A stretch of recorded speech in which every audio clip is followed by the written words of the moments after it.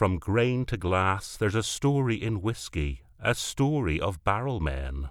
When John Ryan founded his distillery, he also founded a simple truth.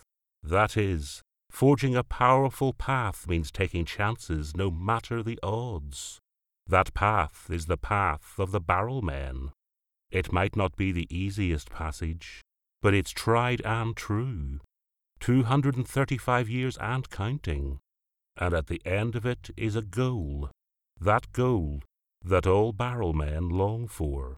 We will achieve this with fire in our bellies and whiskey in our flasks.